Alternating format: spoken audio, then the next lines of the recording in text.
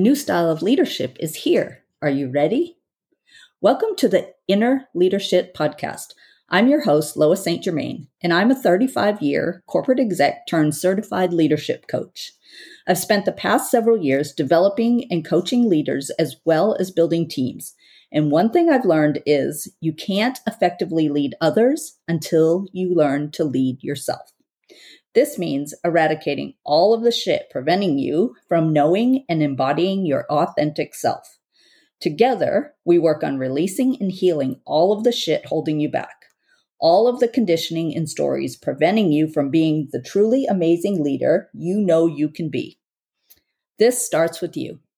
Your outer persona needs to match your inner beliefs. Through this alignment, you'll develop your own unique dynamism that will have people clamoring to work with and for you. A new era is emerging, and it is demanding a new way of leading, a new type of leader with a new style of leadership. I believe that person is you. Let's get started. Hello, my friends. I don't know where this podcast is going to go. I'm going to tell you. Yesterday, I was very clear about what it was going to be, and I've had so many enlightening conversations and downloads since then that, I really don't know where I'm going to take you, but let's go. I want to talk about a concept that I learned many, many, many years ago in the network marketing realm. It was, he called it the IQ factor, right? And of course, when we hear IQ, we think of intelligence and, having to be smart enough or, can learn enough to be successful. And the concept that he offered me was that IQ is actually your I quit capacity. How many no's can you hear before you quit? How many opposing opinions about whatever you're doing can you hear without quitting? And I understood the concept fully, right? Intellectually understood the concept when I heard it the first time and several times after. And it wasn't until recently that I fully understood what he was saying. To me, my I quit level means how long can I stand in my truth before someone else's truth invades it? And then I begin to doubt. How long can I allow someone else to be wrong about me? How long or how big can I hold my truth and allow them to hold theirs without making either one of us wrong or right for that matter? What is that capacity? And when you boil it all down, it always, I'm just going to keep saying, all roads lead back to self-love, self-awareness, self-trust, anything, right? It's all about how well we know each other. Know ourselves and allow that to be enough. I think I talked about on last week's podcast, maybe, imposter syndrome. It dawned on me just a couple weeks ago when I was working through some personal branding stuff and, doing a whole bunch of work on my whiteboard that I wrote down, this is the key to eliminating imposter syndrome. The only time that we feel like an imposter is when we're not being ourselves, fully embodied self. And that's probably 90% of the time for the majority of people out there because we don't know how. Some people don't even know it's available. So the fact that you're here listening to this podcast means that you're evolving, you're looking for that answer, right? And I looked, trust me, I have spanned the universe looking for the answers outside of myself. I looked under every rock. I looked in every book. I can tell you, like, behind me are shelves and shelves of books. My Kindle is busting at the seams. And the answers aren't in there. They're inside of me, and they're inside of you. And learning to stand in that is the way to your success. It's the way to your fulfillment. It's learning that we cannot abdicate any emotion that we are lacking, any feeling that we feel like we're lacking. We cannot abdicate the responsibility for that to someone else. If you want to feel love, you can't expect your spouse to be the one that gives it to you. You have to give it to you, right? And I don't know, obviously I was married before and divorced after a 17-year marriage, and now I'm with an amazing man. And the relationships are totally different because entering into the first relationship as a young woman, I thought it was his responsibility to make me happy. And he didn't. After all those years, he didn't. And, and it's easy for me to blame him. Well, you didn't love me enough, right? But it wasn't his responsibility. And just like it's not my current husband's responsibility. And I don't put it on him. And our relationship is so freaking magical because he doesn't expect me to make him happy, and I don't expect him to make me happy. And we both make each other immensely happy. So how do you take this into the business world or into your career and wrap it back into leadership? So a very funny thing happened this morning. I was having a Voxer chat with my girlfriend, and she was at a cheer event with her daughter. And the lady in front of her, another cheer mom, was in the bleachers, I guess, or on the sidelines, wherever the event was, in slippers. And my friend could not wrap her head around the concept that this was okay. And saying that it triggered her is putting it mildly. Like, we had quite the fun conversation in Voxer about it. And she could not get past the judging of this other person because she was in her slippers. And we don't wear slippers in public, according to the manual that my friend has. And I kept, normally our conversations are fun and light and it's in a friend mode, right? So I'm going to side with my friend and I'm going to laugh and joke with her, right? But this is something that's come up a few times with her. So I felt very coachy this morning, and I wanted to jab at her a little bit and see if I could shift her at all. Because the way this is relevant, this story is relevant to this, is you are going to come up against triggers. People are meant to trigger you for your personal growth.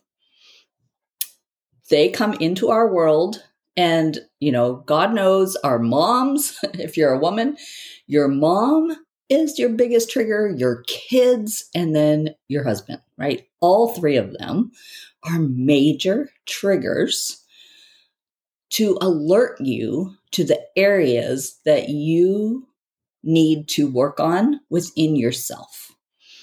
Because when someone triggers you, it's because you, like everyone, before I say that, everyone is a reflector. Like in human design, I am actually a reflector, but we are all mirrors for each other. And we cannot see something in someone else that doesn't exist in ourselves. So when you are triggered by something, as my friend was with Slipper Mom this morning, I was trying to get her to see what is it about that you have inside of you that you don't like, right? This is the leadership part of inner leadership. It's what is this other person triggering in me that is I see in myself and I don't want to see it, right? For her, I kept pushing her and pushing her and pushing her to look into herself more and more and more to see where she has a slipper moment, right? Where is she judging herself so harshly in an area where she's doing the best she can in the moment?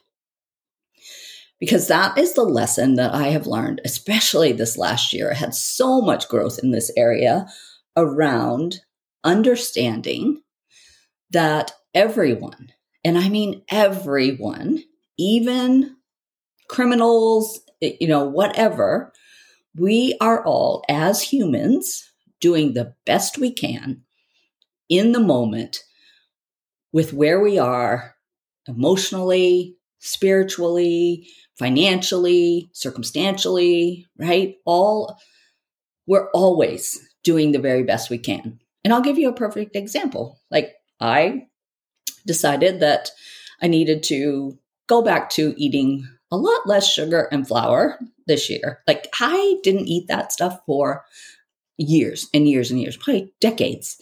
And then for some reason, at the end of last year, I just decided that I should eat a lot of the cookies that I love to make. And I got a little out of control at the end of the year. And I said, all right, we're going to rein this back in. So I said, okay, this is the eating plan that I want to use this year. And we're going to start off with this, right? And Saturday, my husband and I go to a new restaurant bar, and they have the most amazing sweet potato fries.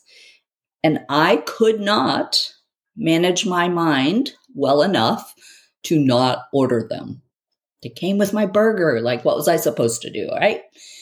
And then, so after I ordered, and even my brain kept saying, oh, you know what? You said you weren't going to do this. And I kept telling it, I know I did, but I'm doing it anyway. You're just going to have to go with it. I'm only going to eat a couple. And then that'll satiate me and I'll be fine. Right? So here comes my plate. And I eat every freaking one of those fries first, right? So quickly that the waitress came by and she's like, oh my God, did you not get your sweet potato fries? And I joked with her and I said, no, I didn't even get them. Like, I've been waiting. And she thought I was serious. It was quite a comical moment. And then finally I told her, no, I ate them already. But I couldn't. Like, I did the best that I could in the moment, but I did not have the capacity to manage my brain through first not ordering them, and then second, only eating a few. So everyone is doing the best they can in the moment. And sure, I could have beat myself up. I could have shamed myself, or you know better, how are you going to lose weight, blah, blah, blah, like all the crap. But I didn't. I'm like, you know what? I just get right back on the horse the minute we walk out of this restaurant. It doesn't mean that, here we are on what was yesterday, the 7th of January. Oh, look, I already blew my New Year's resolution, or might as well just quit now. I guess I'll just be fat forever, right? I don't go there. I'm like, you know what? You were doing the best you could. And in that moment, sweet potato fries won. The next moment, you get to choose again and again and again and again. You get to re-choose every single decision. And in those moments where you can't seem to get control of the mind, you just surrender and say, okay, you know what? I can't right now. I don't have the capacity right now.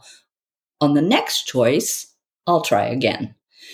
And stop beating yourself up for falling off the horse, falling off the wagon, whatever you want to call it, right? So if we wrap this back around to what is your IQ, right? What is your I quit capacity And how can you continuously raise it until it gets to the level that you have the success that you're seeking? And I can't answer that for you. Only you can, right? I know that for me, in order to do that, I have to create the environment that I need to be successful in, right? That means the people that I surround myself with, the social media that I engage with, the books that I read, the podcasts I listen to, my physical environment. Like I have to make my bed every day. It just drives me crazy. I can't operate if I didn't make the bed. All of that plays into it, right? So create the environment that you need to support you. Practice the self-concept that you want to become. Like the easiest way to get off track is trying to do your way to being something. And I did it for years and years and years, and I still catch myself. I'm like, oh, wait a minute. I'm trying to do a being characteristic, right? And we can't. Being is being and doing is doing. And we need to understand how to separate those. And we're going to talk about that in the portal this week. So if you're not a member, it would be a really great time to jump in. Those are that's the most important thing, is to set yourself up for success by creating that environment to succeed. And then secondly, allowing others to be wrong about you, allowing yourself to speak your truth, even if it's not pretty, even if it's a slipper moment, right? Even if people are going to judge you, because remember, just like when you're judging someone else for wearing slippers to a public event, that is telling you something about you. If someone else is judging you, it has nothing to do with you. Like this, my friend judging Slipper Mom has nothing to do with Slipper Mom's identity or worth or value, especially her self-identity and self-worth. Like it means nothing. And the fact that she's willing to go out wearing something that could be judged means that she's probably a little bit more secure in herself than we would give her credit for. Or she's doing the best she can in the moment.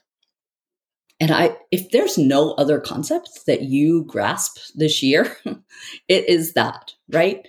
Allowing yourself to do the best you can in the moment with what you have, where you are, whether there's sweet potatoes, fries on the menu or not, whether you have to wear slippers or pajama pants to an event, whether or not you're dressed to the nines.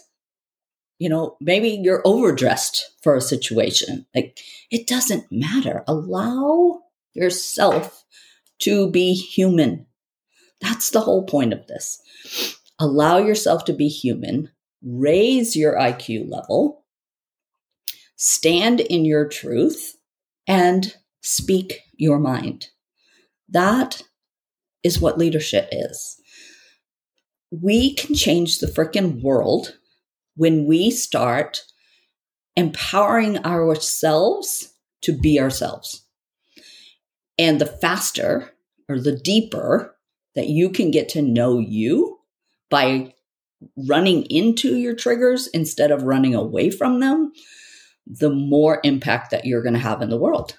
There's just no way around that. So that is it, my friends. I hope you have an amazing week, and I will see you on the inside. If you are loving this podcast, be sure to check out the Inner Power Portal.